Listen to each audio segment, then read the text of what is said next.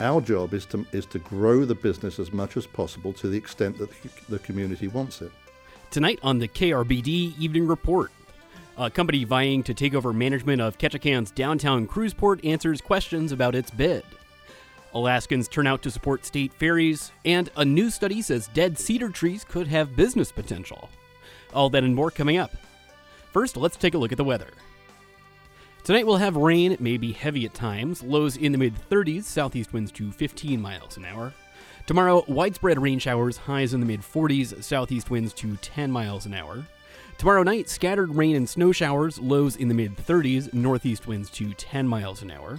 Friday, rain and a chance of snow, highs around 40, east winds to 10 miles an hour. And Friday night, rain with lows in the mid-30s and southeast winds to 10 miles an hour. You're listening to the KRBD Evening Report. I'm your host, Eric Stone.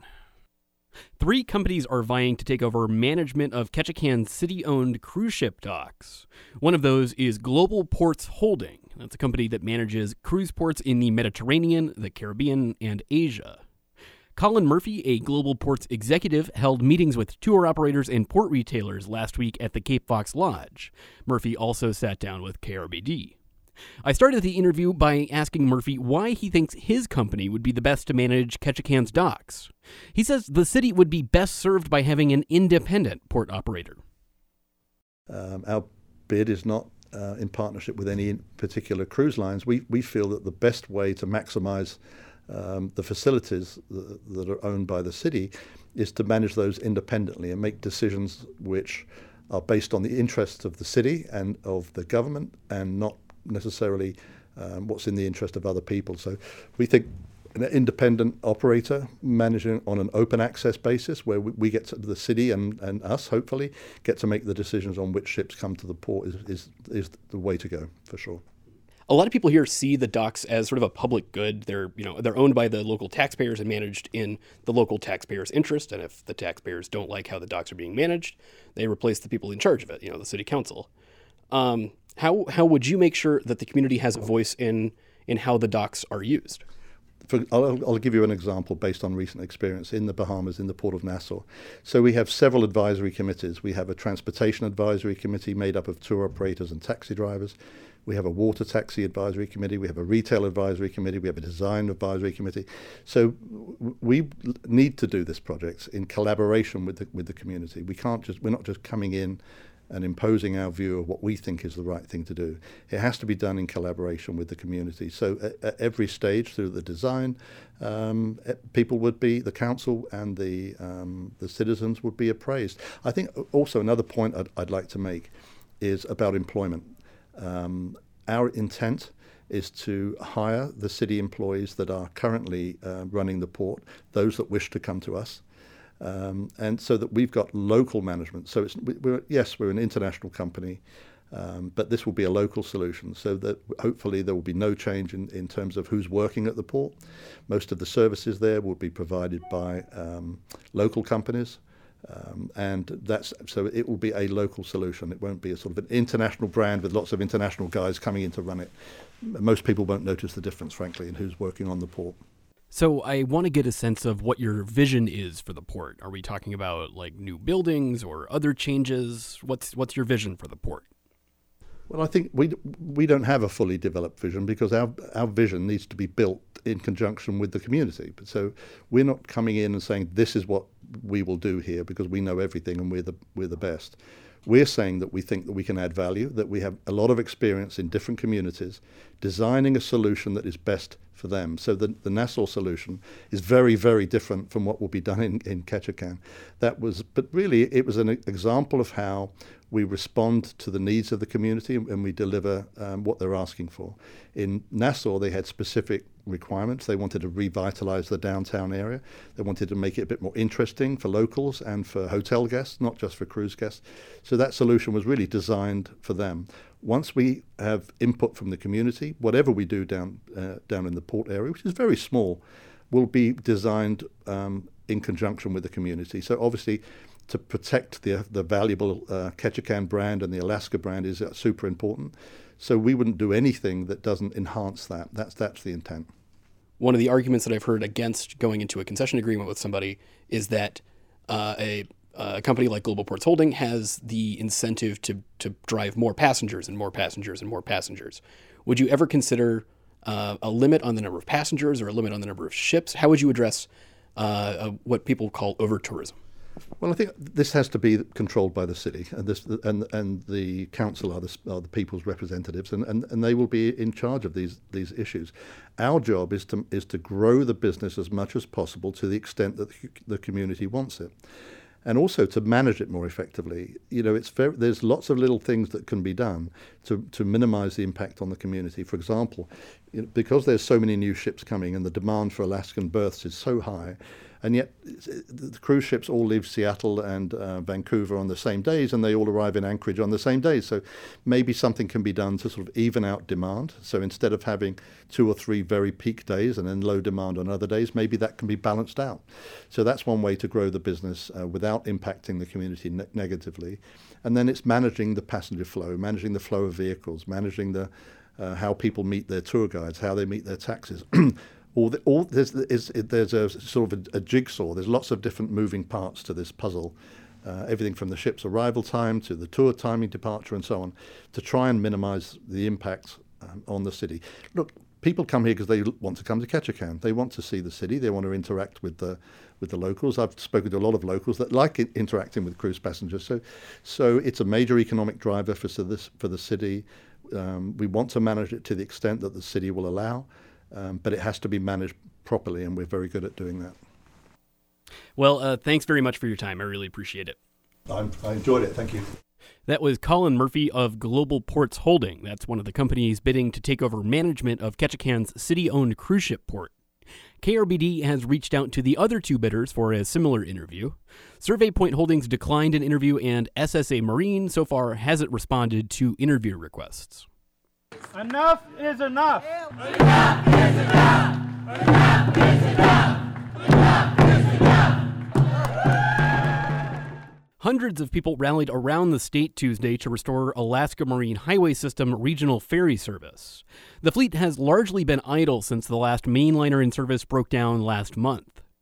In Juneau, elected state and tribal leaders told the 200 people gathered around the Capitol steps that for smaller coastal communities, regular ferry connections are a matter of survival. Tlingit and Haida Tribal President Richard Peterson and Senator Jesse Keel say it's not a lifestyle option. People who have no idea, who come from a place of privilege, say, well, that's your choice. Well, they don't know what it's like to be born in a community and to be able to say for 10,000 years, my forefathers were born in this area. We have no reason that we need to move. Store shelves in Alaskan communities shouldn't be empty when we've got docks and we've got vessels and we've got skilled people to run them. In Ketchikan, about 60 people turned out. Some of them were state ferry workers left high and dry by the shutdown. Wade McLennan works on the Columbia, which has been tied up since last fall. In the meantime, he's not drawing a paycheck. There's a lot of uncertainties because, we depend on our benefits. And, when you're the breadwinner of your family, there's the uncertainty how there is right now. It just causes a lot of anxiety. In Kodiak, about 10 people gathered near the city's ferry dock. Many were retirees who came by ferry decades ago. Robin Cassidy is a retired bookkeeper who stepped off the ferry when she was 13. This is our highway. This is infrastructure. This isn't something special. We don't have any other highway, and it needs to be funded in full and quickly. In downtown Haines, more than 200 people gathered to show their support for the system. Luck Dunbar and his son Archie held a sign with a hand-drawn portrait of President Trump in his characteristic red ball cap. They had a new take on Trump's campaign slogan. We're trying to get through to the people that kind of run the show, It's kind of something off the MAGA hat, but it says "Make our ferries great again," MOFGA, and just having a little fun. Limited regional ferry service is scheduled to resume next month. But under a draft schedule released last month, some coastal communities could go without any service through the end of the year. Governor Dunleavy has requested $12 million for supplemental ferry funding, but DOT officials told lawmakers this month that the money is needed for the existing bare-bones schedule and would not expand service. Yellow cedar grows from the northern tip of California all the way to southeast Alaska. It's a commercially valuable tree species for the timber industry, but there are fewer living trees growing across the range because of climate change. From Alaska's Energy Desk, Elizabeth Jenkins has the story of a recent study which explores the business potential of harvesting dead trees. Salvage logging is harvesting trees that are already dead. It sounds eco-conscious, like something that would be cataloged beside reclaimed wood. But Brian Buma thinks that's a stretch. I have to say I really hate that term because dead trees are just as important to ecosystems as live trees. Buma is an ecologist with the University of Colorado. He's not totally opposed to logging, but he is concerned about the number of ways humans are contributing to yellow cedar's decline. For instance, through climate change. Normally, snow helps insulate the tree's roots, but rain combined with cold snaps can freeze yellow cedar roots, causing them to die. In total, about 7% of the species has died across its range. So on one hand, you don't want people cutting down live yellow cedar because it's dying, and so we want to conserve it where it's still alive. But on the other hand, you don't want to take away a valuable resource for the community. Like Buma, the U.S. Forest Service also wondered about this new inventory of climate change-killed trees. The region's timber industry is struggling, and there's been a long debate about whether or not the federal agency is doing enough to help it survive. Past studies indicate yellow cedar that's been dead for decades can be just as good for making stuff as living trees. The species is famous for being resistant to rot. So together, ecologists and foresters set up a task for 5 sawmills on Prince of Wales and Kupernoff Island. Buma says they wanted to know, does this dead stuff work as well in practice as it seems to, on paper, and just see how it goes. Kevin Mary participated in this experiment. He's the owner of Kupernoff Lumber and Design, a small mill which runs on a shoestring budget. Put all kinds of knots in that shoestring to actually be able to do it. The Forest Service handled the fees for harvesting the dead yellow cedar, and Mary cut the trees along the road in Cake himself. He says the trees were spread out, so harvesting them was labor and time intensive. And some of the yellow cedar was too degraded to mill. But Mary was able to find markets. At that time, I sent a little bit of it down to the guy in Florida making turkey calls. Some more of it was used by some wood carvers. Some of it ended up being firewood. In the end, Mary's costs were higher than his gross revenue. But of the 5 mills in this experiment, 3 of them actually did okay. Brian Buma from before says the results were kind of a mixed bag.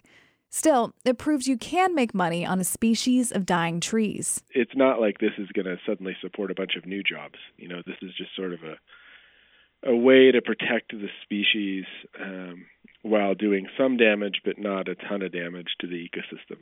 And Buma thinks that might be the marketing key to creating a high-value product. For example, beetle-killed pine, found in western parts of the United States, has gained in popularity. Why not climate change-killed wood? If that's the story of our time, some people might want to own a piece of it. I think it's interesting. I got laughed at when I told some of the folks in Southeast. They thought that was silly. Still, Buma says he would be a potential customer. And there's at least one small sawmill in the region that makes guitar tops from salvaged trees. They even use dead yellow cedar for that. But they currently don't have any plans to expand that part of their business. From Alaska's Energy Desk, I'm Elizabeth Jenkins in Juneau.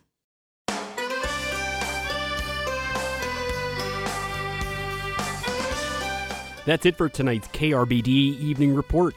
Thanks so much for listening. I've been your host, Eric Stone.